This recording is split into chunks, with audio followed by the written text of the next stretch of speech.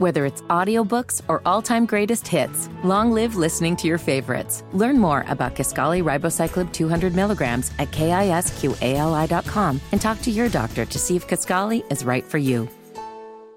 Earlier on the Wake Up Call with KB and Andy. Yeah, thanks for joining us on this Thursday, broadcasting live from the DriveHubler.com studios. Obviously, a lot this morning on the Pascal Siakam trade. Tony East will join us coming up at 9 o'clock. Raised expectations.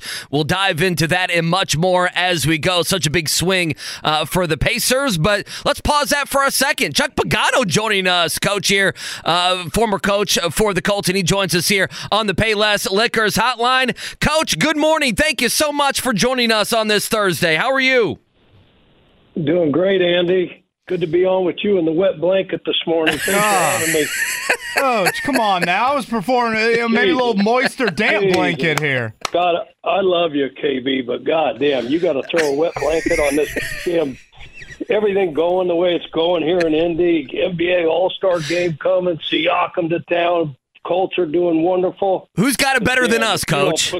Nobody. Exactly. I thought a defensive guy like you would like more of my defensive focus here. I want to see a little bit more defense on that end of the floor. Isn't this guy known for his defense? He can score, but he can play defense as well, right?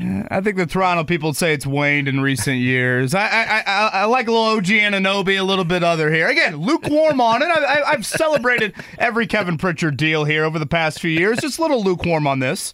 Moist blanket here. You got to hold them accountable, I guess. Go ahead. Moist blanket here. That's right. He's a big bag media coach. He's holding them accountable. That's exactly right. Coach, always good to hear your voice, and appreciate you waking up with us here on this Thursday morning. I guess we'll start pretty open-ended. Your just general impressions on what you saw, Colts-related, Shane Steichen-related here in year one. Yeah, amazing job, obviously, right? Come in and build a culture in a short amount of time, set the standard, the expectations, obviously a culture of accountability, to win the games that they won, play meaningful games, down the stretch, to think that, we're one game away, from a division title and hosting a home playoff game. Of course, we didn't know that, going into that game, but you're right there. So unbelievable job that he did. Unbelievable job. You look at offensively, the future looks so damn bright with AR, right? And we just got to figure out a way to keep him healthy, obviously. But job that Gardner came in as a backup, JT coming back, MPJ, got to figure that one out. Keep him in town. The O-line was way better. Tony Sperano Jr., the job that he did was just fabulous. And then defensively, 51 sacks on the year, nothing to bat an eye. Add Ebukam, Payne, Odie, D-Buck, missed Big Grove for a minute there in the middle there, but Zaire Franklin, unbelievable, another great year, led the league in tackles. You part ways with Shaq. Grateful for everything that Shaq did for this team and in this city, obviously, but then, EJ Speed coming in, Harrison, Kenny Moore, the resurgence, right? Got to figure out, 2 years ago, everybody's down on Kenny. He comes back and has a great year. And so, yeah, really fired up for the future with this organization. The great Chuck Pagano hanging out with us here on The Fan on this Thursday. You have made the move from coordinator to head coach, so you were impressed with Steichen. What is the most difficult thing? What's the biggest leap you need to take when you go from coordinator to running your entire ship there? Well, you credit him. You've got everything on your plate now, right? There's going to be 5 things that come across Shane's desk every day that he's not going to want to deal with, but he has to because he's the CEO.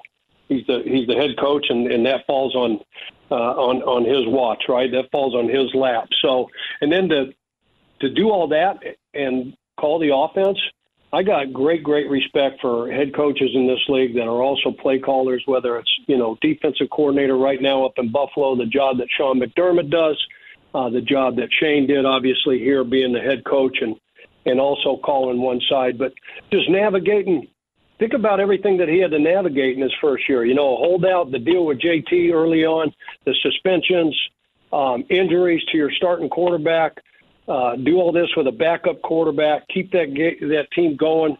What were we, 3-5? Yeah, 3-5. Right after eight games, we're 3-5, and then steady the ship. You see a lot. There's a lot of teams out there that had much better starts, but then lost their way. Right, they lost their way and implode down the stretch, and that never happened. So I think the job that he did managing and handling, everything that comes with sitting in that seat for the first time, calling the plays, and then just keeping the waters calm in a very adverse situation for a first-year head coach. Worthy of obviously coach of the year honors. It's just unfortunate that he's in the same division with a guy that's still playing in a divisional game, this Saturday up in Baltimore, D'Amico Ryans. He is Chuck Pagano. He's throwing haymakers here early on this Thursday morning. We would have it no other way. We appreciate his time. Coach, in today's NFL, if I were going to kind of throw at you, okay, what would be your ideal defensive makeup, ideal defensive blueprint? Where would you kind of fall in trying to stop these offenses on an aggression meter, on the types of coverages you would use, how frequently you would blitz? I feel like with your background, you'd probably be a good one to ask of just, okay, what do you view as kind of the ideal defensive makeup in today's league, which obviously has become pretty darn pass happy? Yeah, I think we saw you better be physical. Obviously, we always talk about it starts, in the trenches, both sides of the line of scrimmage, but defensively, you better be big and physical up front. You better be able to rush the passers. We always talk about, hey, you can't have enough edge rushers and you can't have enough cover corners, right? So you better be able to rush the passer. You better be able to cover, but the physicality of it, if you want to play small ball, if you want to put light, small, fast, athletic guys out there, which, with the advent of the offenses and the way things are evolving, all the RPO stuff is multiple wide receivers on the field, 11 personnel, one back, one tight end, 3 wideouts. As much as we're seeing that, you've got to have speed on the field. But at the same time, if you can't stop the run, then you have no chance. And we saw in Super Wildcard Weekend that very thing, happened to a couple of really good teams. Obviously, teams that won 12 games in the regular season and then just get run out of the park. Because you can't stop the run. You're not big enough. You're not physical enough. So you better be big up front. You better be able to rush the passer, and certainly you better be able to cover. Chuck Pagano with us here on the Payless Liquors Hotline. Coach, there's just so much I would ask you. It was Black Monday a few days ago in the NFL, and we got coaches out there like Bill Belichick, Jim Harbaugh. Belichick, though, his mutual parting of ways there in New England. Mike McCarthy going to keep his job in Dallas. Nick Sirianni in Philly very much on the hot seat. What is it like for a coach to go through not only Black Monday, but the uncertainty as the week goes? And I guess just what's your opinion on the coaching carousel and a guy like Bill Belichick who might go from New England to Atlanta, something like that? Yeah, wild, right? Unbelievable. Who saw this coming, right? We could all speculate. We talked about Bill and that possibility, a month and a half, 2 months, into the season. But the uncertainty is crazy. It's so hard on coaches, the staff, but more importantly, the families. The movement. It's a nomadic lifestyle, if you will. The cliche, we all know what we signed up for. It gets overused, and we try to throw that out at the podium and try to brush it off like it's nothing. But, there's the obvious ones. You kind of know, it's coming. I kind of knew it was at the end, so you can kind of, get yourself geared up. You're never truly ready, but you kind of know. And then the guys like, Mike McCarthy, he got the vote of confidence. He's coming back in 2024. But then a guy like Nick Sirianni, who's taken his team to the playoffs every year that he's been the head coach there, a Super Bowl last year, probably should have won that game, a 3-point loss to the Chiefs. That's murder's row, for not only the head coach, but all those assistant coaches, and you're sitting there fighting for your life. So, you've got a meeting planned with ownership. Nick's sitting down with Jeffrey Lurie as we speak, and he's going in there. He's got to have a plan. You got to have a plan in place to say, okay, here's what happened. We're 10-1, and then we lose. We go 1-6, I think it was. Down the stretch, we completely fall apart.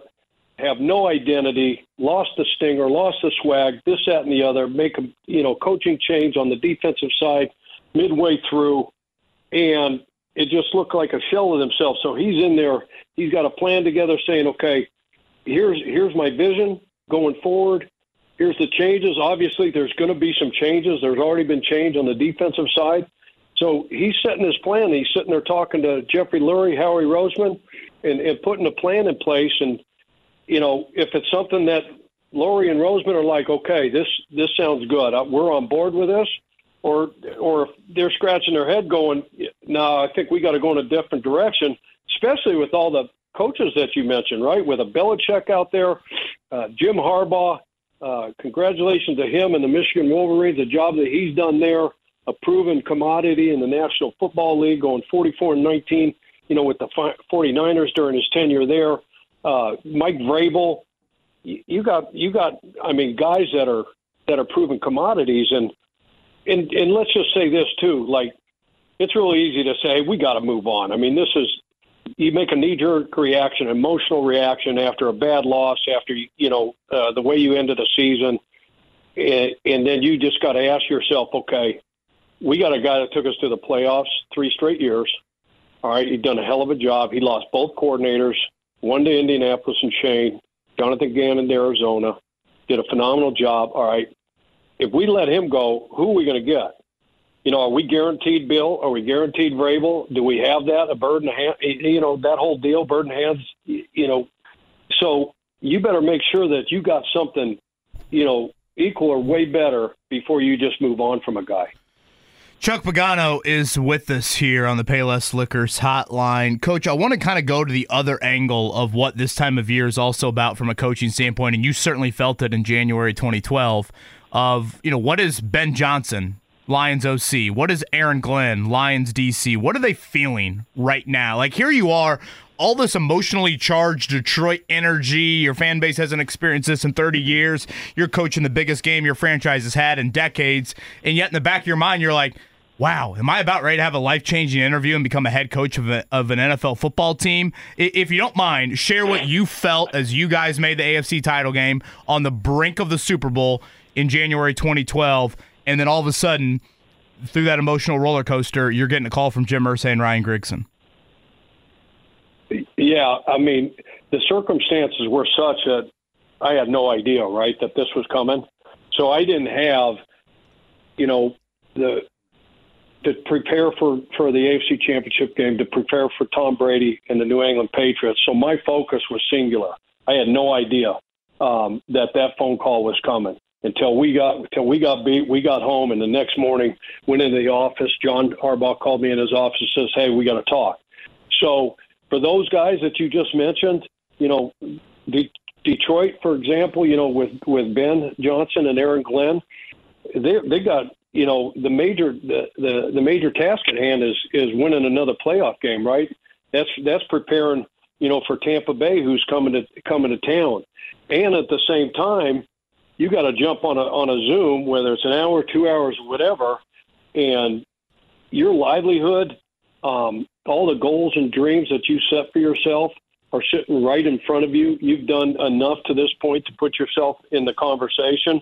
So how do you balance all that? And so they've talked a lot, KB, about, what's fair, what gives everybody the same competitive advantage, when it comes to hiring these guys, interviewing these guys, and trying to say, hey, let's just wait till the season's over, so to speak, but trying to come up with a formula that's fair for everybody. But I can't imagine sitting there trying to get your team prepared, and then at the same time, and again, these guys got agents, they got a bunch of people working for them, so they've been through it, so they've got like their books ready, they've got their questions ready, they've got probably all the answers, most of the answers, probably 90% of the answers to the test already answered and right in front of them.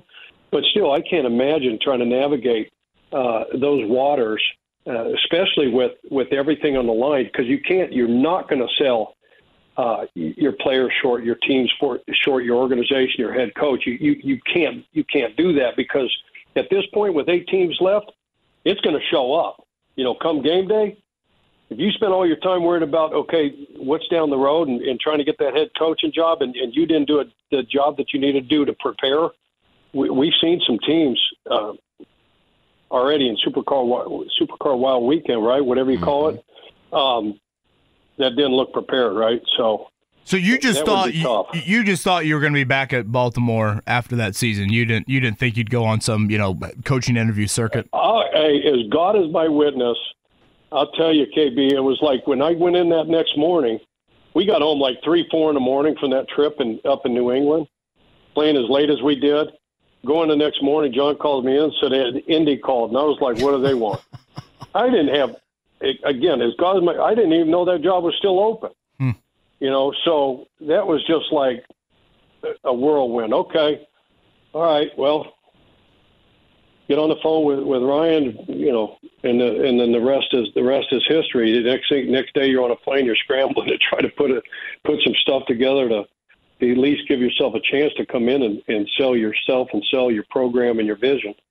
God, this is a wild That is wild. Just walking into work and say, hey, the Colts want to talk to you about a head coaching job. Wow. Life-changing event, to say the least. And be honest with you, John gave me the opportunity of a lifetime in 2008 just to go there and be with that group of that organization, Ozzie Newsome, Steve Bisciotti, ownership, the whole thing, right? That defensive room, the players that they had in 2008, and then, give me the opportunity to call the defense in 2011. I didn't want to go anywhere. We just built a home. We lived in a home 6 months there, and so kids are thriving. Tina and I are having a great time. We got a great defense coming back. They beat us in the wild card, going to win the Super Bowl the next year. So I didn't want to go anywhere. I'm like, hey, John, call him back. I'm not interested. I want to stay. And he looked at me like I was crazy, like I had, sticking out my forehead, right? Like, what? Are you kidding me? I was like, I want to talk to Ozzie, too. You got to go talk to Ozzie. He's going to tell you the same thing. You got to talk to these people. That's great. Incredible. Chuck Pagano with us here on this Thursday morning. Coach, the best to you, the best to Tina, the girls, the grandkids. Safe travels back to Boise. And as always, thank you for the time, my man. Appreciate you guys. See you, Andy. See you, KB. Yeah, through it all, I think, KB, you mentioned. Whether it's audiobooks or all-time greatest hits, long live listening to your favorites. Learn more about Kisqali Ribociclib 200 milligrams at KISQALI.com and talk to your doctor to see if Kisqali is right for you. Tyrese Halliburton questionable tonight. Pacers back in action. 10 o'clock, that one in Sacramento. 9:30 hour coverage right here on The Fan. All right, let's go on out to the Payless Liquors hotline from the Toronto Star. Doug Smith joins us here on this Thursday on The Fan. We'll talk about everything Pascal Siakam-wise with him. Doug, good morning. Thanks for joining us, man. How are you? My pleasure, guys. Glad to be here. Yeah, well, thank you so much for joining us. I guess let's start here. Fill in a blank for me, Doug, if you don't mind. The thing that Siakam is going to bring to the Pacers ASAP is going to be what? Passion and professionalism. Okay. Expound on that if you can. The guy is he's a basketball player. He works hard. He's the first guy in the gym, last guy out. He plays with an energy that is sort of infectious, and he's a tremendous, tremendous player. Like he should thrive playing next to Halliburton. He's going to take an awful lot of load off him offensively, and I think he might have been kind of hidden playing up here, but he's a really, really, really good basketball player that the fans are really going to take to.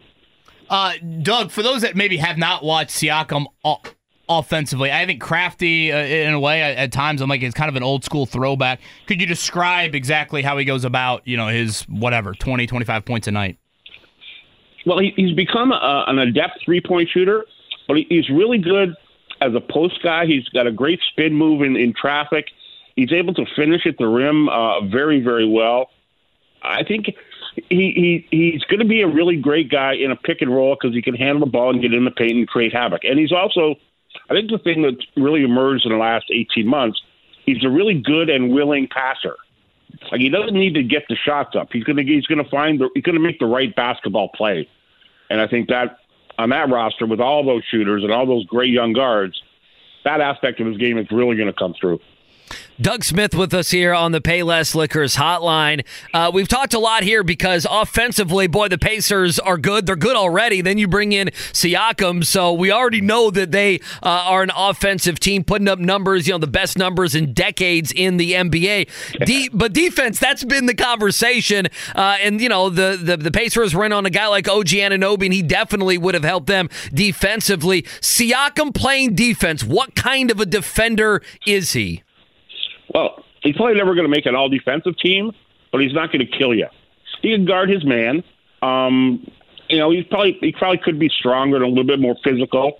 Maybe not the greatest rebounder out there, but he's a passable defender. He's not going to hurt you. He may not turn the team's fortunes around immediately, but he's not going to cost him a lot of baskets. He's not going to give up 30 and get 28, that kind of guy. Doug, did it surprise you at all, the difference in trade packages? I know their ages are different, but did it surprise you at all, the difference in what maybe the Knicks gave up for OG Anunoby compared to the Pacers with Pascal Siakam? Yeah, a little bit. I thought the Raptors would have found a way to get a guy who could fit into the rotation now for Siakam, and they didn't get that. They got the picks, which are they didn't have a 2024 pick. Now they have 2 in the first round. And even if it's a bad draft, they still got bits that they could parcel off if they wanted to. But again, a 29-year-old guy who's going into a free agent year, and I would presume that the Knicks know that they're going to re-sign OG Anunoby. I'm not sure the Pacers know they're going to re-sign Siakam, and I think that might be a bit of a difference in the two packages as well. Certainly has a huge element to this trade here, if you can re-sign him or not. Again, Doug Smith is with us here, covers the Raptors for thestar.com. Did I see you're a friend of Mike Wells, Doug? If so, I apologize. One of the all-time greats, Mikey is. I knew him back in Incarnation when he was a basketball writer, like 1,000 years ago. One of the best. But now he's an astute professor. He's going to go to Oxford, I think, and be a professor moving forward here. He always had that kind of professorial, knowledgeable aura about him. He is a great, great human.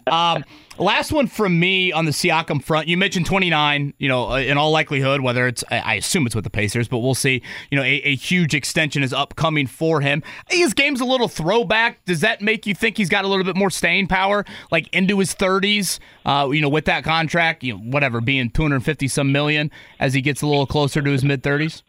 Yeah, I think he takes care of his body really well. He's very cognizant of the need for rest, rehab, weightlifting, eating right. He's been very durable. He hasn't been hurt a lot in his career. And I think he's a young 29, let's put it that way. I think he's got the game where he's not going to punish himself. I think playing into his mid-30s is absolutely, at a high level, absolutely possible. Do you think the Pacers, I don't know, how much was this, and Doug Smith with us here on the Payless Liquors hotline, how much, and you would know, how much of this was, hey, we're the Raptors, we got to get something. They've let guys leave in free agency and, notable names, notable players in franchise history, and got little to nothing on their way out. How much of this was, if we're not going to re-sign him and we're not going to re-sign him, we have to get something for him? How much do you think that was brought up in the back and forth with any of the teams, including the Pacers? Oh, that was a huge part of it, guys, a huge part of it, because they lost Fred VanVleet last summer for nothing. Serge Ibaka left the championship team for nothing. Marc Gasol for nothing. Kawhi left to go home in L.A. Now, they did turn Kyle Lowry into a couple of players that they sort of packaged off, but they've never got a great return for a leaving star. And they could not go into the summer and risk Siakam walking for nothing. And even if the 2 picks turn out to be average players, at least they got them in their pocket. And that drove, I think that and the emergence of Scotty Barnes drove this trade to happen right now. And, maybe the Pacers 2 picks were the best, the 3 picks were the best offer they got out there. Obviously they were, that's what they took. But yeah, the risk of Siakam leaving and getting nothing in return was a huge driver in any transaction they were going to do with him. So Bruce Brown gets about a half a season here, comes in as a free agent. Will he get to unpack his bags in Toronto, or do you think the Raptors will flip him, or is he just going to send his suitcase to another city? I think he could probably fit in the rotation for the 41 games that are left. I don't presume that they would pick up his $23 million option next year. I think that's a stretch. I'm sure maybe there are teams out there that are like contending teams that want a guy like that coming off a championship year. Maybe they can flip him in the next 3 weeks, 2.5 weeks. But I don't think he's a long-term piece, and neither are the other two guys. I think this is all about getting something for Siakam, getting back in the draft, and even if they could attach one of the 24 picks to another player in another trade, that's another part of it. Doug, I don't think Bruce Brown's going to be starting on Friday on Saturday night in New York. Let's put it that way. Sorry for interrupting there, Doug. Great stuff. Appreciate your insight here on this Thursday morning, and we'll certainly tell Mike Wells that you said hello. Please do it. I'm a big fan of Indy. I've had more than my share of shrimp cocktails and ribeyes, and I may or may not have spent the end of a night in the Slippery Noodle one time. You certainly are not the last person that will say that. Doug, thank you. All right, guys, take care. That's Doug Smith right there on the Payless Liquors Hotline. Good stuff from the Toronto side of it. Did he express a little hesitancy about Siakam re-signing here in Indy? I just assumed that was music to your ears, right? What? Because you're hesitant about the trade in general, so him not re-signing would get you a little pause. No, KB would rather be wrong on this than have him not sign. Not to work at all. That is not where I'm at. Yeah, if Siakam goes and signs I have a with lot of financial stake in the Pacers doing the well YouTube this chat season. disagrees, Kevin. If Max is going to college, the Pacers need to win 45 and a half games. There's a lot of financial stake here at this. The Pacers feel confident on it. Like, to me, I think what you said at like 7:15. They've earned the benefit of the doubt on this one. If we walk in here and Siakam in July has signed with, Sacramento, has signed with Boston, signed with Atlanta or something else, then yes, we'll revisionist history say it's a complete disaster. You think he was going sausage, egg, and biscuit there? I was hoping it was Tim Hortons breakfast. Dude, Tim Hortons is great. He was totally eating something. Tim Hortons biscuit. Doug Smith was eating something, right? Or he had a cough drop. I did get a little nervous of where he was going to say he was late night at the end of that interview. Slippery Noodle was one of the safer answers. I was about to say that's a safe answer. Thinking about with that answer there. The YouTube chat, Mark, is not happy with me, right?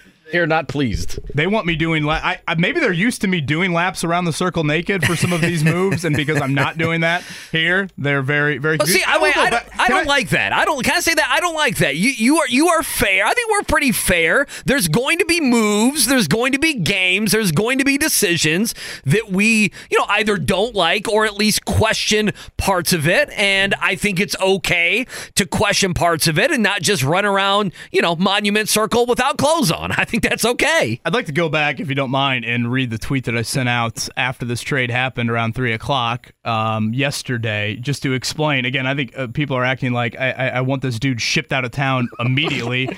The tweet, I should say, read like this. What I like, legit score, creator at a position of need, and you show Tyrese Halliburton that you're swinging. I mean, I think those are big things that are huge wins for the Pacers in this move. I mean, hell, we've been talking about finding a 4-man for a while. The questions that I laid out, it doesn't match others' timeline. I would like to see anyone disagree with that from an age standpoint. What did Doug call him? Did Doug call him a passable defender? Was that the phrase that he used? Yes, a passable defender. He's not gonna help you, but he's not gonna hurt you. So Pacers would use passable, I think. I said as a question, defensive questions remain. I don't think that is that far-fetched. I think it limits you from much else major in the next 1 to 2 years. Handing someone $250 million when you are a franchise that doesn't sniff the luxury tax, I think that does limit you compared to where you were this time yesterday. And then lastly, and this is the true unknown, but do injury questions grow post age 30? I would like for anyone out there to say, listen to that tweet and say to me where I am dead wrong or where I think this is a total failure of a trade. There are a lot of positives to acquiring a player like Pascal Siakam. I also think there are some legit questions that need to be asked. And if you don't want to ask them, I just think you're naive to acting like whatever. This is JMV's fault. He did this. Start itching the banner. Yeah, he did this at 5:01 yesterday. Like he started it. He did. But no. Did you start it? Here, I'll read you. Here, let me find this real quick. I was walking the dogs. I finally got the dogs out of the house a little bit. He blamed you, and you're blaming him. He did. Well, that's what we do. A lot of maturity here in the sports radio world. Oh, goodness. How do I have JMV saved? What sounds best? I go Kate. Wet blanket, moist blanket, or damp blanket? Wet blanket Bowen has a nice ring to it. Just the word moist is a word that some people just don't like. I don't care, but I'm saying there's some people that probably cringe every time you use that. I go, KB's not thrilled with the trade. He wanted them to wait a little bit, but was more accepting if he signed a long-term deal. I'd put, I'm with you. Go win late first-round picks. You're good at getting role guys anyway. Pacers, he didn't care about my analysis. Pacers can find them and develop easily. And JMV texts me back, let's rip his ass. Done. There we go. I think that the reason why I feel more positive about this trade is the 2024 first-round picks. I mean, the 2024 draft class is nothing to write home about at all. It's it looks all like foreign a complete players. Bust of a draft. So right, getting rid of those is fine, and I think there isn't a lockdown defender that's currently available. I don't even know who that person would be that the Pacers could acquire. So if you're getting a guy that can ride with Halliburton offensively, maybe, the trade deadline's still over a month away. You get that trade down the road. You get that defensive player down the road, whether it's a Buddy Hield deal or somebody that'll to unload that way. No, and I think that's a very fair and good point to bring up, Mark. And I think I've said it several times this morning. I'm very interested to see over the next 3 weeks what else happens, because I don't think this is the end of it. I mean, on paper, if you're Obi Toppin or Jalen Smith, you're like, wait a minute, what? And this slams the door shut on Jarris Walker ever playing meaningful minutes this season, right?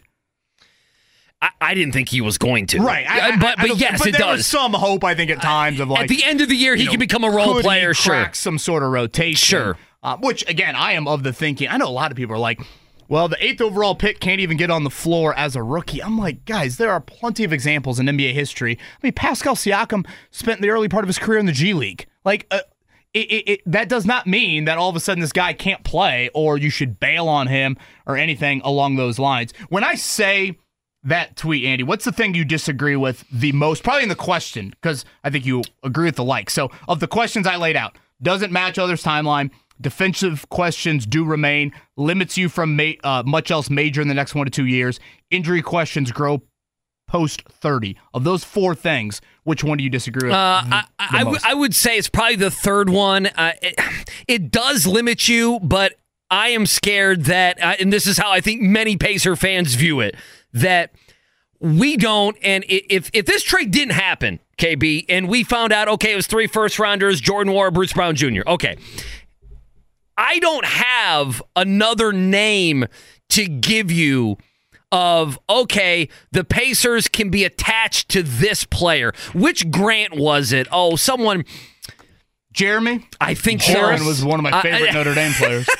It was one of the Grant brothers that, if this doesn't work out, they would have been attached to that guy. Jeremy Grant was kind of a popular name. I think that's who it was. And so, to me, that would have been not Pascal Siakam. So, and even if you move Grant out of the way, I would have sat here saying, yes, in the next 18 months or so, sure, somebody is going to be frustrated at they're going to want more money. They're frustrated at rebuilds coming. They're frustrated with a number of things. We understand that player empowerment is so vital. It's so prominent. It leads the NBA. It's one reason why, Jonathan Taylor did it in the NFL. We're like, yeah, this doesn't always work like this in the NFL. But it absolutely, look what James Harden has done his entire career. 10 times that in the NBA. I think that would be my thing. I agree with your point, but having Siakam instead of wondering who might get pissed off at their organization in the next 12 to 18 months, boy, I can sell Siakam a lot more than, hey, someone might not be happy and we might be able to trade somebody.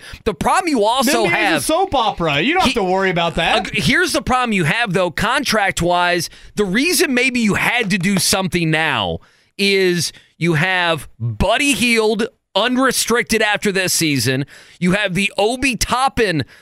He is restricted, but, the thought of bringing him back, and Jalen Smith and Isaiah Jackson. So you have 3 or 4 friendly contracts, a couple of these contracts, KB, that you're going to have to you're going to have to do something with, right? Either re-sign a guy or they're going to become an unrestricted free agent. And, even a guy like Andrew Nembhard, who's not making very much, you have a club option in 2025, and then in 26, he's unrestricted. The reason I bring that up is you just have, Neesmith signed that 3-year deal. You have a contract-wise, you had to do something maybe now to kind of thin that herd just a little bit. That would be something I would throw back at you. And the pushback from the chat is that the timeline is Tyrese Haliburton. Tyrese Haliburton is the timeline that the Pacers should be lining everything up with. Right. Siakam's 7 years older than him. Yeah, but they would say their contracts align the same. Yeah, the timeline Haliburton, is now. 6-year deal, Siakam a 5-year deal. Is what they're saying. Okay. Yeah, you're saying he's a little bit older. If Siakam were 27, going to be 28, those couple years, I think would. I mean, and also you might have had to give up somebody. In this. I mean, again, the Pacers didn't give up. Yeah, I don't want to act player like the that hurt them. Anunoby trade would have been the exact same sort of trade. No, I don't want to act like that at all. All right, on the other side, Tony East can join us here in about 10 minutes. We'll do that coming up and get the Pacer side of it from him. Whether it's audiobooks or all-time greatest hits, long live listening to your favorites. Learn more about Kisqali Ribociclib 200 milligrams at KISQALI.com and talk to your doctor to see if Kisqali is right for you. Whether it's audiobooks or all-time greatest hits, long live listening to your favorites. Learn more about Kisqali Ribociclib 200 milligrams at KISQALI.com and talk to your doctor to see if Kisqali is right for you. In about 10. 9 o'clock hour, broadcasting live from the DriveHubler.com studios. We appreciate you making us a part of your day here on Siakam Thursday, as we've been breaking that down for much of the show. Also, Chuck Pagano joined us. He's fantastic, by the way. That guy needs to do more media. I know he's just doing McAfee. That guy needs to be on some shows. I like him. He's good. Always enjoy Chuck. Oh, he's fantastic. I Candid. just like that he smacked Kevin over the head 5 seconds after getting on the air. I just like that we may have hit the dumb button 3 seconds into the interview. All those things that I appreciate. A couple questionable dumb button moments. There was one in the middle. I was like, did he say what I think he said? Yeah. But check all that out, 1075thefan.com. All right, let's head on back on to the Payless Liquors hotline. A man who's been very busy here the last 18 hours or so. His name is Tony East. SI.com, Locked On Pacers, Forbes, WTHR, many different places you can find him. Tony, thanks for joining us. Good morning. How are you? It's weird. It's just been a wild 18 hours. I've been on my phone quite a lot, so excited to be talking and not smashing my thumbs into some letters, typing out a tweet or a text or something. It looks better. Well, there you go. Get a couple hours off after you're on with us. Yeah, we do appreciate it. Let me ask you this, just to get things going. What do you love most about this trade? It can be on the floor, off the floor. What do you love most about the trade, and what is the biggest question mark still with the Pacers surrounding this trade yesterday? Yeah, it's really interesting to be talking to you guys about this again, because I think this was where you guys asked me, I think it was you, Kevin, a couple months ago about Siakam or Anunoby, which one I thought was a better fit with the Pacers. Yeah, I think that he just exactly what the team did. Let's reset here. Bring it back out. We got an offensive rebound. Time to reset.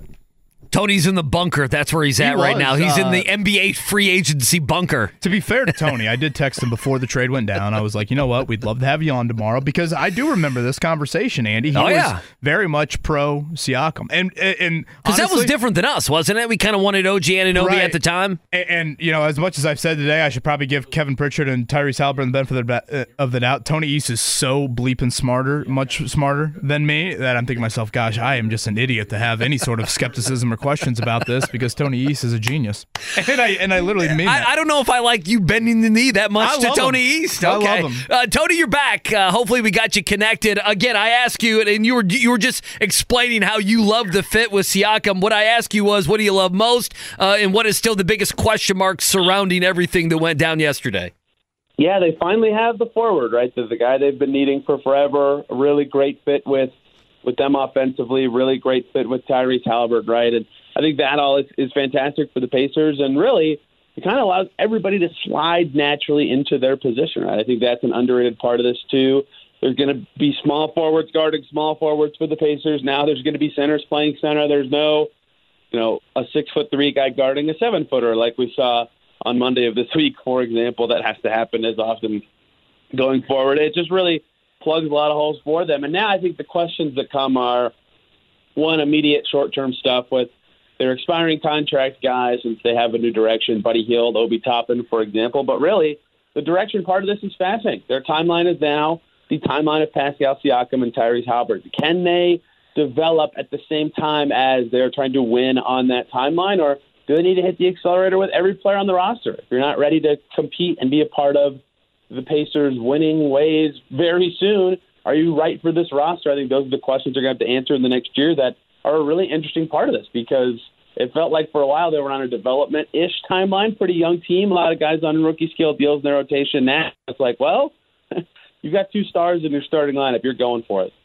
Tony, part of the reason I love having you on, your opinions are great, but I also think from an educational standpoint, you provide a ton. And so this is more of an educational question than anything.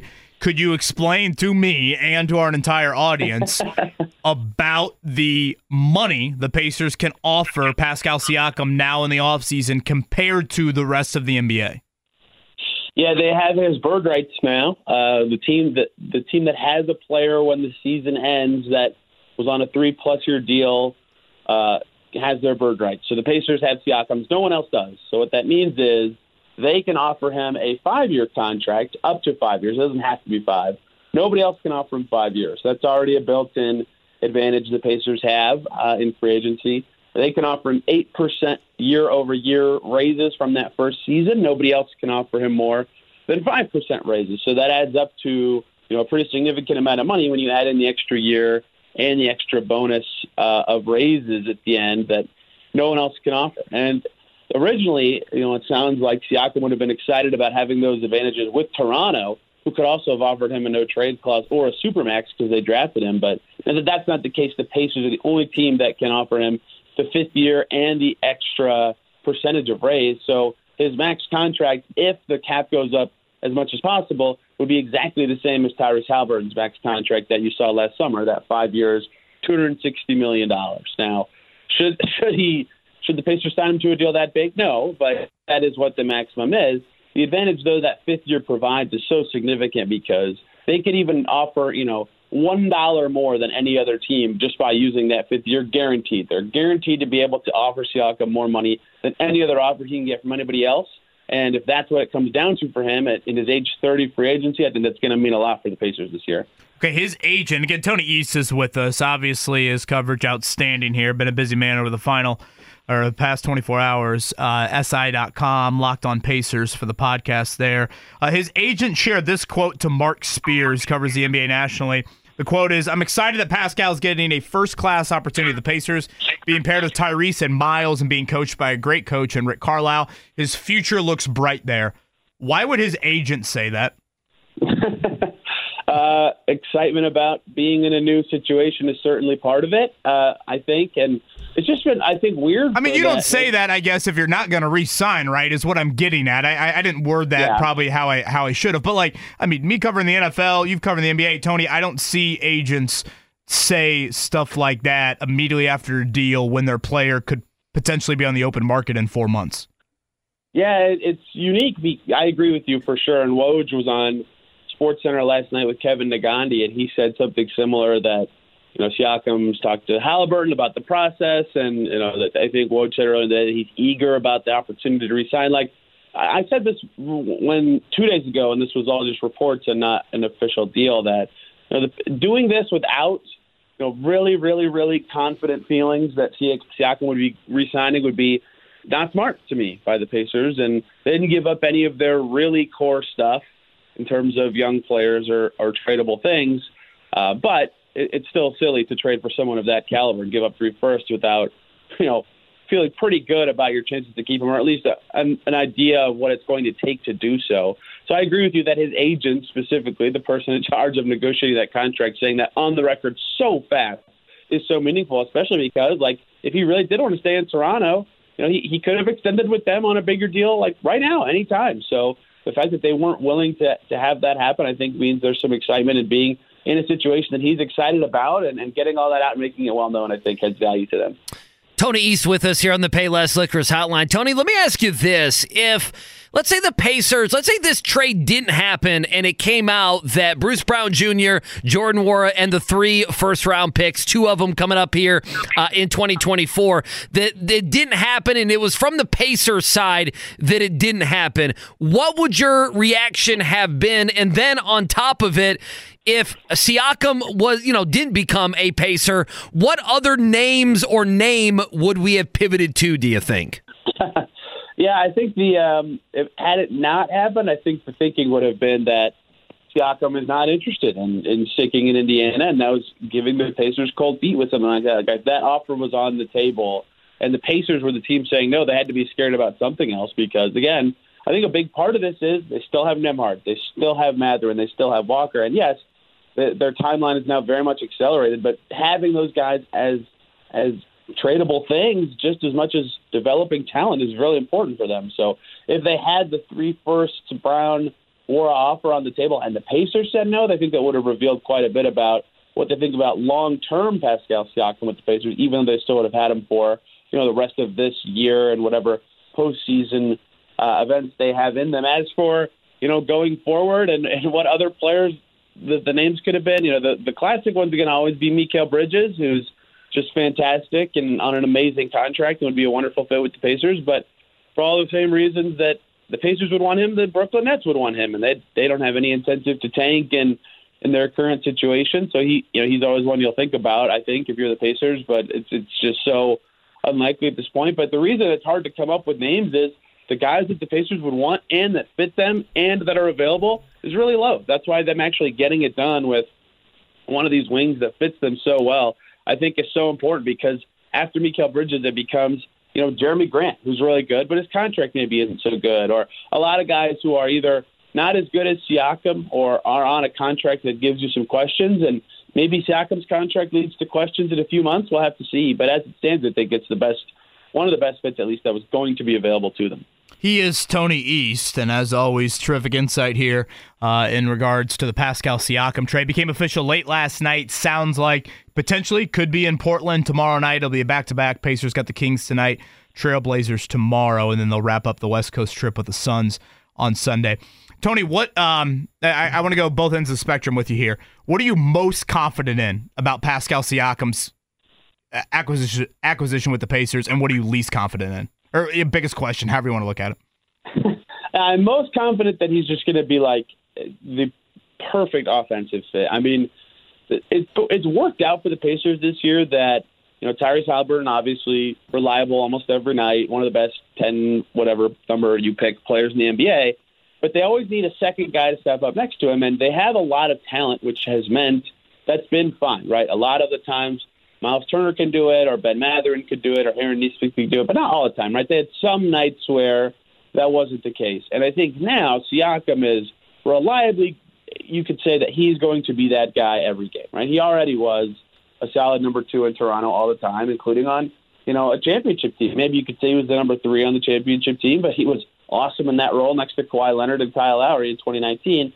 And so next to Haliburton, when he'll have the easier opportunities, right? Best point guard that Siakam's ever played with, and even potentially next to some better shooters or a spacing center, which he's never played with. Like, his offensive fit's just going to be phenomenal, and I think he's going to be very reliably the number 2 option for them every single night. And then their old number 2 options can kind of be naturally number 3 options, which makes a lot of sense for them offensively. And then Haliburton's not in the game. They've sometimes lacked punch. Mathurin stepped up recently to help them in those ways. And I think that's also going to be huge. So Scott Agnes wrote this as his headline. I think it's a great thesis. Their ceiling and floor is now higher, because their floor is higher because when Haliburton's not playing, they can be better. And their ceiling's higher because he fits so well offensively. So I think that all makes a ton of sense. I think that's all going to be huge for them. As for questions, he's maybe the worst shooter in their rotation, which is crazy to say. He's not even a bad shooter. Like, the last 2 months, he's at almost 40% from 3. I think since his first 2 seasons in the NBA, he was a dreadful shooter, and then he's been basically like 35% on decent volume the last 6 years of his career. He's not good at it, though, and the Pacers have a lot of power in their offensive abilities because they have, a lot of average shooters who are willing to take it. If he is not that, or if he's slightly below that, he's among the worst shooters who would play for them. Does that matter? Does that mean anything for the Pacers? I don't know. He might just have a lot of space to operate anyway, but I think it's really interesting on this team. And then I'll be interested in how much his defensive capabilities hold up because his size is going to be valuable. He's still super fast, but is that enough alone to still be a league average level defender with the Pacers? I think it is going to be, but it's a different scheme. It's a different system. It'll all matter. Something that you shared with us a few weeks back that was really interesting to me was you mentioned how the teams that won first-round playoff series last year, I think virtually all of them ranked top half or something in Yep. defense.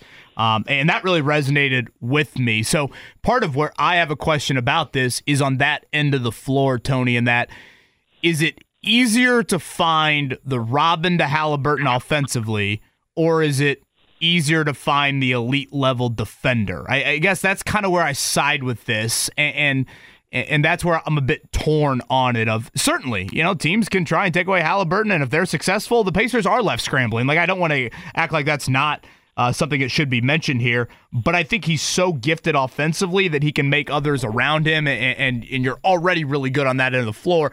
I've got more questions on the other end of it. Is that something that I don't know, maybe you were kind of getting at it with, that was one of your questions about Siakam, but I guess that's where my major question arises with this specific move. Yeah, I think Golden State was that one team last year. I think they were 19th in defense, so still close, right, to average. And, obviously better defense gives you a better chance to win. And the Pacers, I think, would be right to say, well, hey, we've been pretty good on defense since December 20th. We had that practice on December 19th. It was really intense. We changed our starting lineup. We've changed some of our principles. We're more willing to give up some of the threes that we were really intent about not giving up earlier in the season. And, hey, look, we've been about league average since then, and they're right to say that. And so maybe that's, where they would start to answer your question. And then from there, I think a key part of this is Siakam, even if he's just an average defender at his position, that's better than what they've been getting at the four a lot of the time. Not always, sometimes when Neesmith's there, things can go well. But, Obi Toppin has been pretty solid for the Pacers this year. He's a below average defender at the four.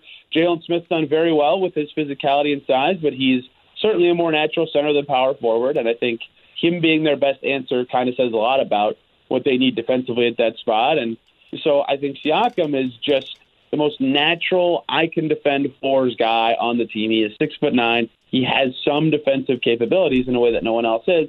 And then I alluded to this earlier, but, now no one else, at least not as often. Like there'll be some giant teams that give them some difficulty still, but they're not going to have Lauri Markkanen was being guarded by Andrew Nembhard on Monday, right? And I know that timing is convenient for this argument, but they have some of those cross matchup issues all the time. And so now that fizzles away a little bit. You don't have to deal with that as often. Everybody can kind of guard somebody at their position or at a more natural fit defensively. So I think that's going to be just as much of a benefit to them as Siakam's size and ability on that end. And in many ways, I think it can help them get close to average on that end, even though I think the offensive fit is certainly a more appealing part of this trade and be better.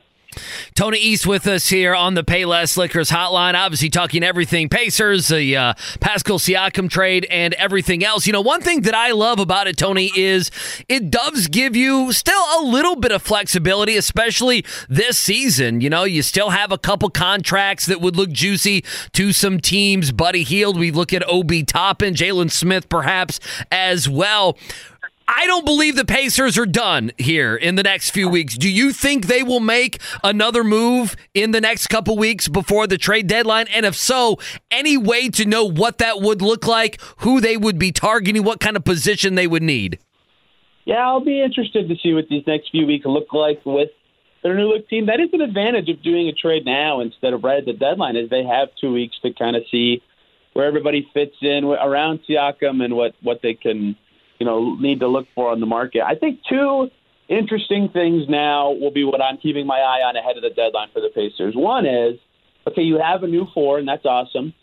Now, who's the big loser of this rotationally, right? Jalen Smith certainly isn't going to start now. Is he the backup five? Is he still getting a decent amount of minutes in the front court? And if he's getting good minutes and he's playing the four next to Turner sometimes still, is Obi Toppin taking a huge hit in minutes, or is Jalen Smith taking a huge hit in minutes. And then also, that probably means Isaiah Jackson can't play anymore. So all of a sudden, one young guy in your front court, if you're the Pacers, is either playing way less or not at all. And so do they have value elsewhere, or do you really value them being your backup 5 or 4 going forward? That's one thing I think is interesting. And Smith could be on an expiring contract. Toppin is on an expiring deal, although he's a restricted free agent. So how they manage those two specifically, I think, will be fascinating in the coming weeks, just to see what that can mean. And I think the under-discussed part of this trade is Siakam needs his money this summer. Tyrese Halliburton's getting a massive deserved raise.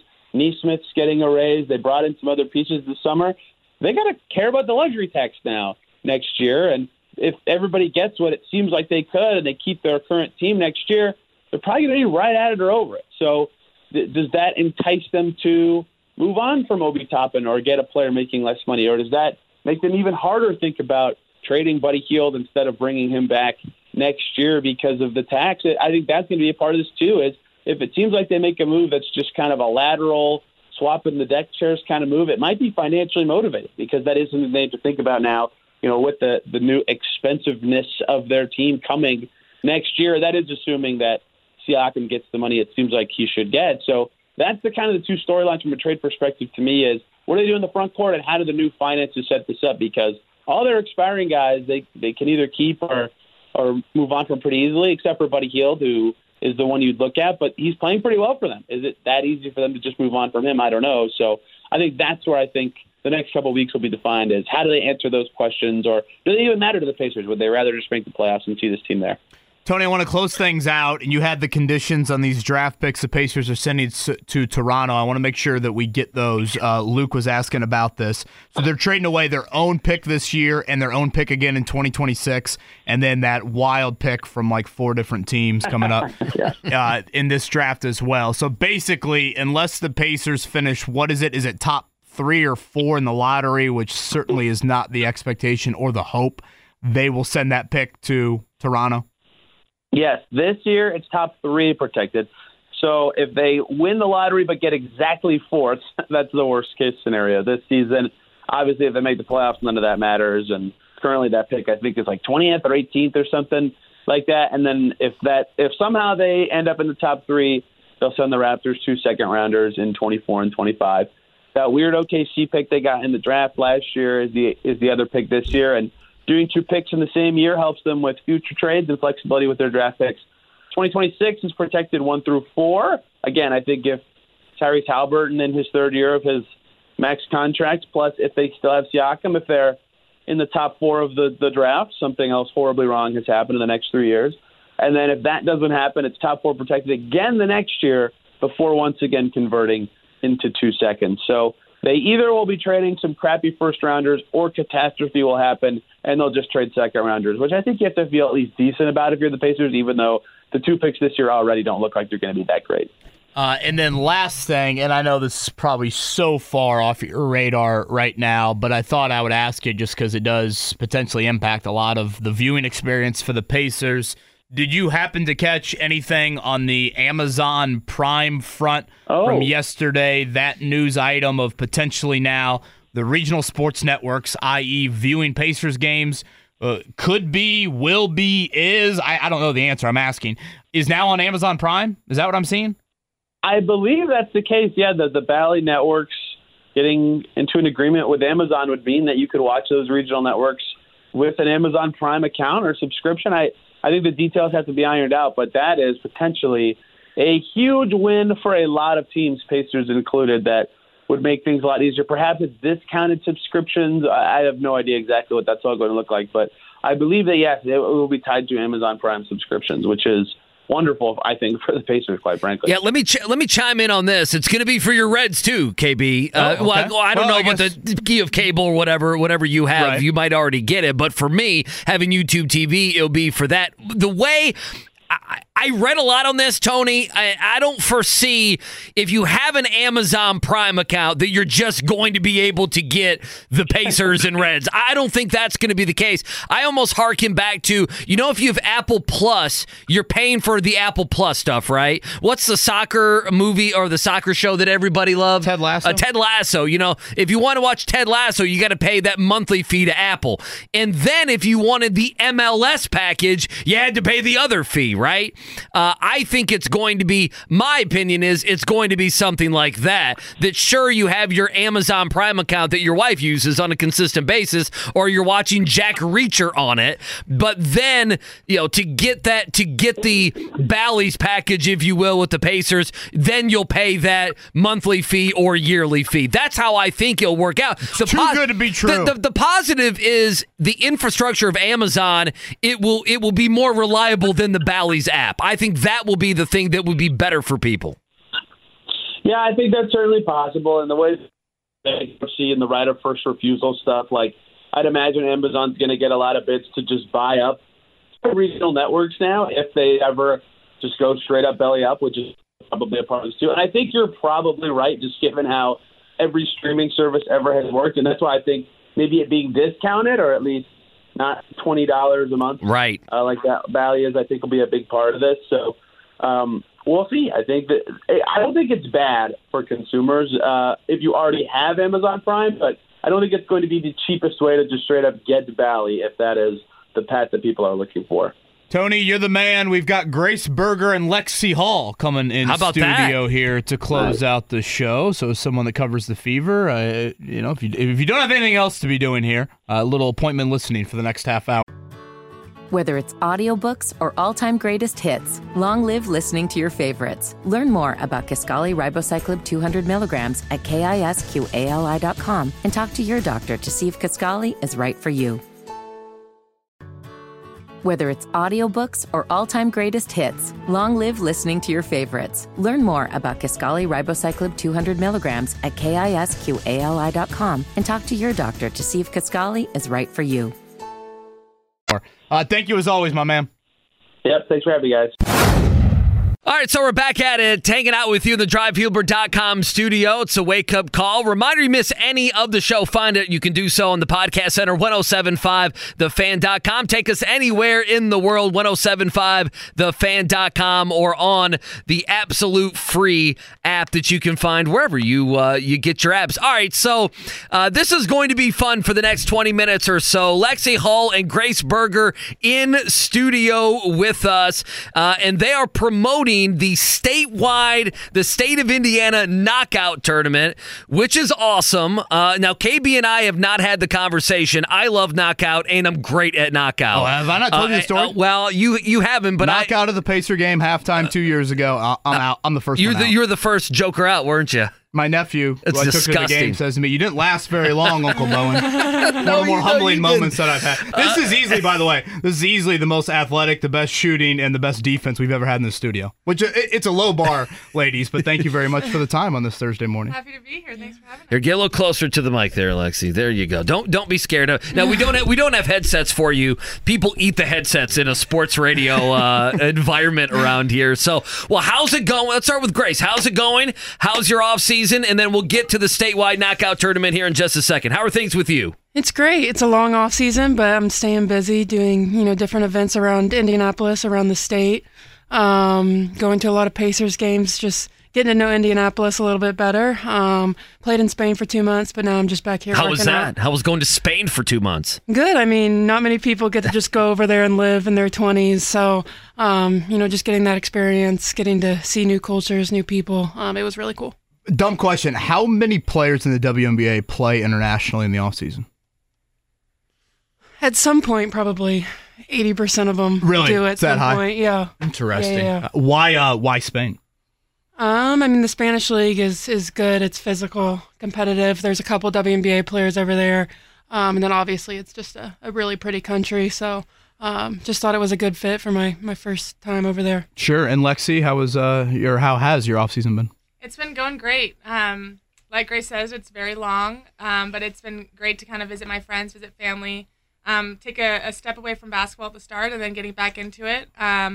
it's great to train here in Indianapolis, get to see Indianapolis more, and have a lot of fun memories here now that I have a lot more time than I do during the season. And I guess that's a unique part of the college game for you guys bleeding into that WNBA season, right? I guess you guys are 1 year apart draft-wise. Mm-hmm. So your college season, Grace, ended when? And then the WNBA season started decently, like, what, a month and a half maybe after that? Is that right? Yeah, my season ended a little earlier than I would have liked. Sure. So I had a little more of a break. I probably had like a month and a half between our first game in the WNBA and then my last game in college. So I had more time than I should have. Did you feel it in your rookie season, though? I mean, that's like, I don't know, maybe nowadays it's 12 months out of the year pretty much, but like, did you feel it kind of late? I know you certainly played a lot later in your rookie season. Did you feel it at all, kind of stamina, body-wise? I mean, yeah, I think the W transition for college players is a lot because there's a lot more games, a lot more travel. So that's, it adds up over the course of a season for any player, but now hopefully I'm used to it and it'll be a little easier this next season. Well, the best part is you don't have to go to class anymore. So there you go. It evens out a little bit. Lexie Hull, Grace Berger hanging out with us. So Lexie, let's start with you. So the Indiana statewide knockout tournament. Now this started back in late December. If I'm looking at again, you can go to NBA.com on this. It runs through February 13th. Explain to people the game of knockout and exactly what you all will be doing. I would hope in this state we all know what knockout is. Dear listen, Lord. I mean, no offense, but we also thought everyone would know how to shoot a free throw. Grace, I'm sorry for this, but the Indiana men's basketball team doesn't. So we have to explain some things. So what are you guys involved with here? This looks actually pretty cool. Yeah, so it's a fun game. I know I grew up playing this game at the end of every single basketball practice. Basically, everyone's in a line. You have 2 balls, and you try to make a free throw before the person behind you makes it. If the person behind you makes it, then you're out. And so it'll go until there's one person left. It's really fun, really exciting. It can get really intense towards the end, but it's exciting to see the state of Indiana, get together and see different counties, be able to send people down here for the All-Star weekend and compete for a prize. I want to correct you on one thing. It absolutely gets heated at the end. It doesn't just maybe get heated at the end. It absolutely gets heated at the end. I've been known to throw a ball or two. Well, kick a ball or two. That's what I was going to ask. How much cheating's going to be allowed? Or maybe not cheating. How much gray area is going to be allowed? So you all may be at, as a team here, you may be at, Grace, some of these games. Do you guys know which ones you're going to be at yet? Or some of these contests?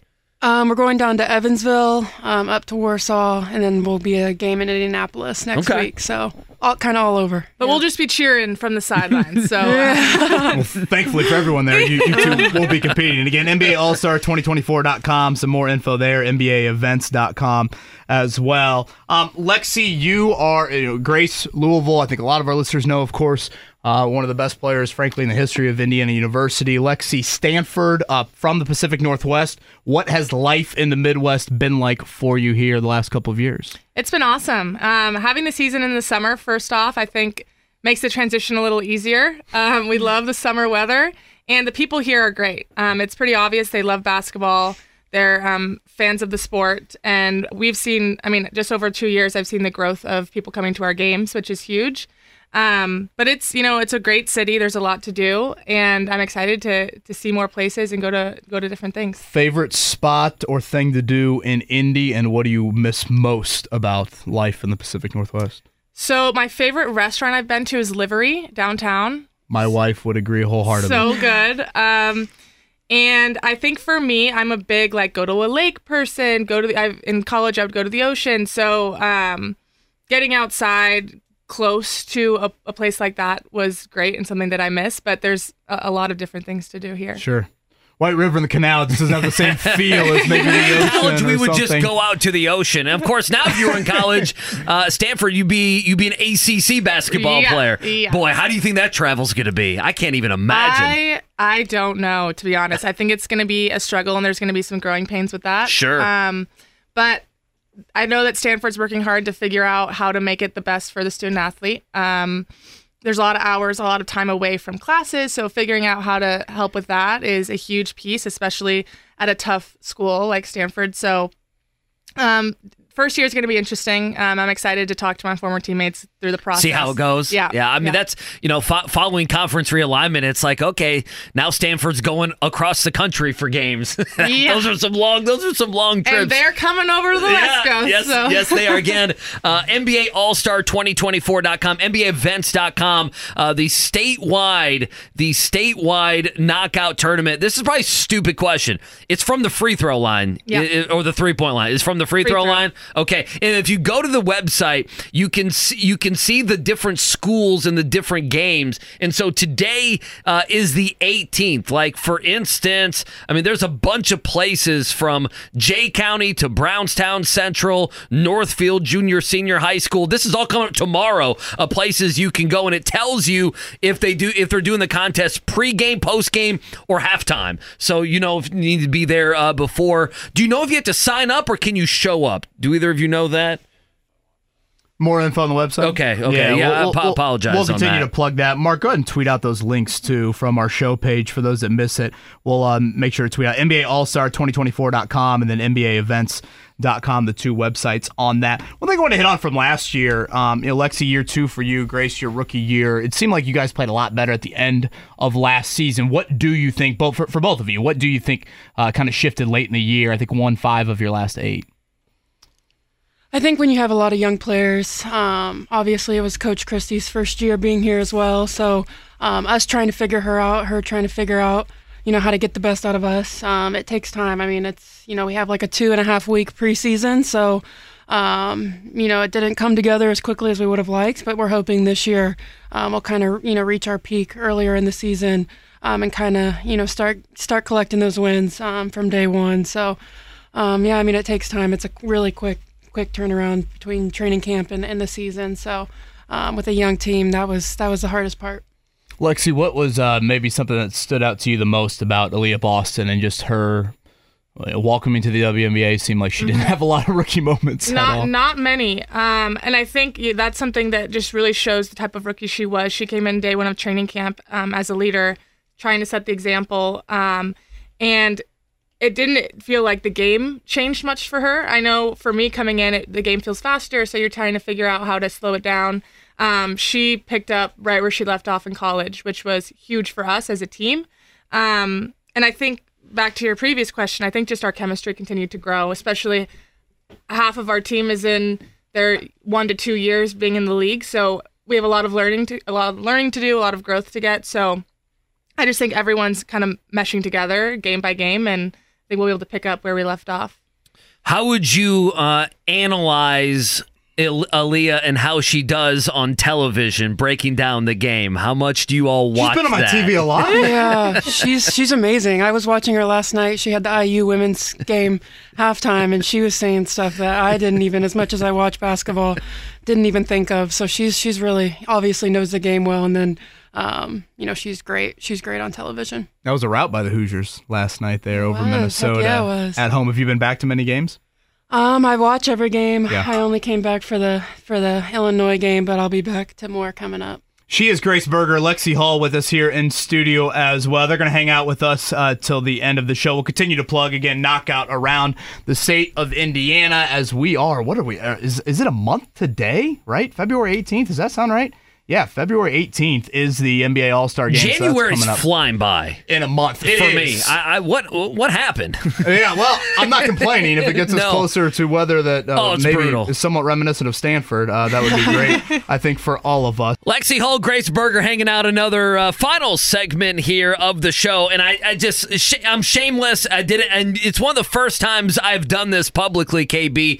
I was showing Lexie and Grace a picture, not only of my dogs, but our 4-month-old. So I am now officially the guy who is showing the picture of the child. Season tickets after exactly. That right I was there. able to bring up the Photos app, and you saw how fast I got to that to show them my dogs, but also we call them Little Gas because we're gas bags here on the radio. Well, there might be more than one meaning to all of that. Again, they're in studio promoting, among other things, the season coming up in May, but not only that, this statewide knockout tournament that you can be a part of. It's on NBA.com. KBNSports.com as we get close, of course, to the All-Star Weekend. NBA All-Star 2024.com, NBAEvents.com if you want to be a part of that. And just to hit that again with both of you, that's going to be fun to see all the different, I guess, what kids and adults and everybody else try to win a game of knockout. Oh, for sure. You see the best and the worst of people during a game of knockout. So it'll be really fun. And if you're around and you can go to a game, definitely recommend. And you can win some stuff. So should be a good time.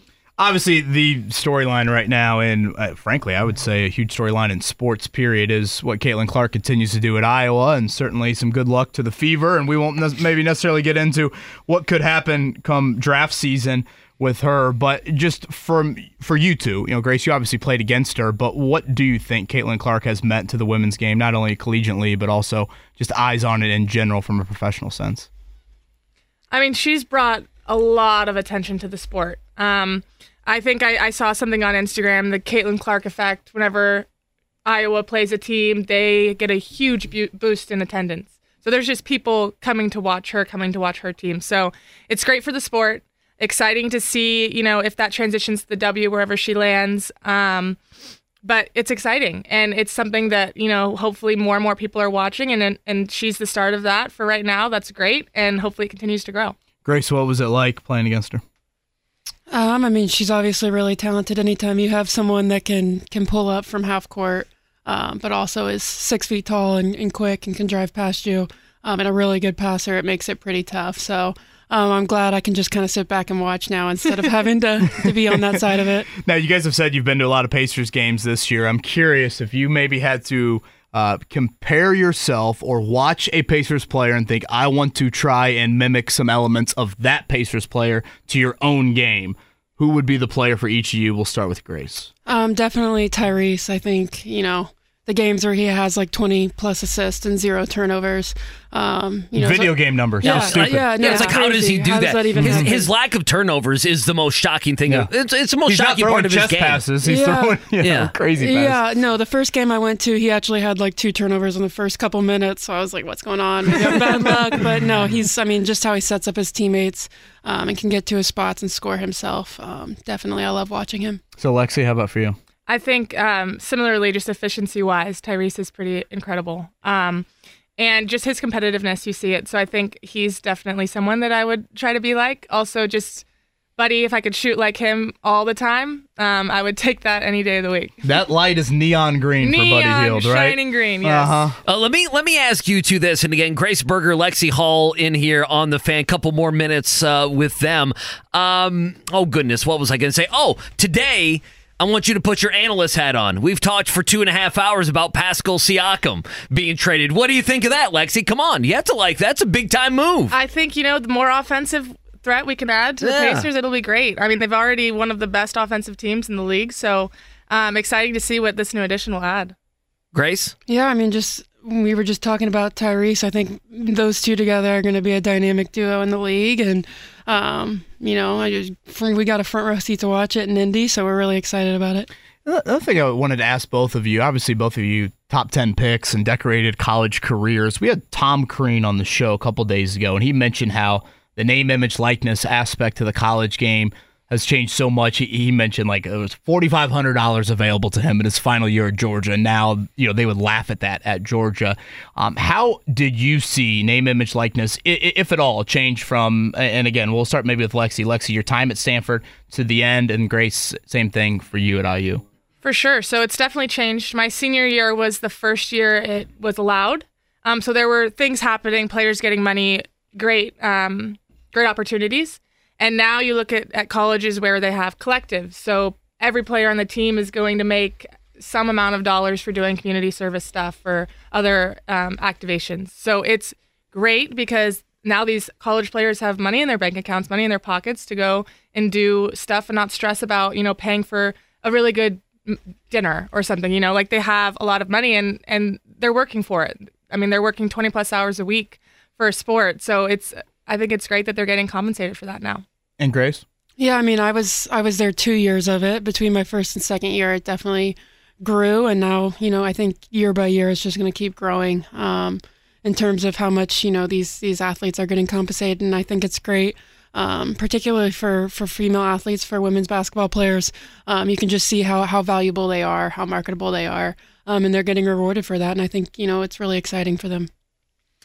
That's great. No, I mean, listen, it's great having you guys in studio. Cannot wait for the season coming up in May. Again, the Indiana statewide knockout tournament. It's going to be running all the way. The last time it will be February 13th will be the last game. Again, NBAevents.com if you want to dive in on that. Lexie, before we get out of here, your college coach is about to set a record. Tell us about that. So she's already the all-time winningest coach in women's college basketball, but she's about to be the all-time winningest coach in men's and women's. So really exciting for her, exciting for Stanford, and just exciting to see just how much she's grown. And she's one of the best coaches, if not the best coach I've ever played for. So really proud of her and excited for And of course, her. instead of being out west, now it's going to be a rainy Tuesday against Kevin Bowen's Fighting Irish. Now that you're in the ACC, Yeah. probably be right down the road. You might be able to even make the game. Who There knows? we go. Neil Ivy's bunch has had some banged up, ladies here early in the season, but I think we're going to come together March. Yeah, Tara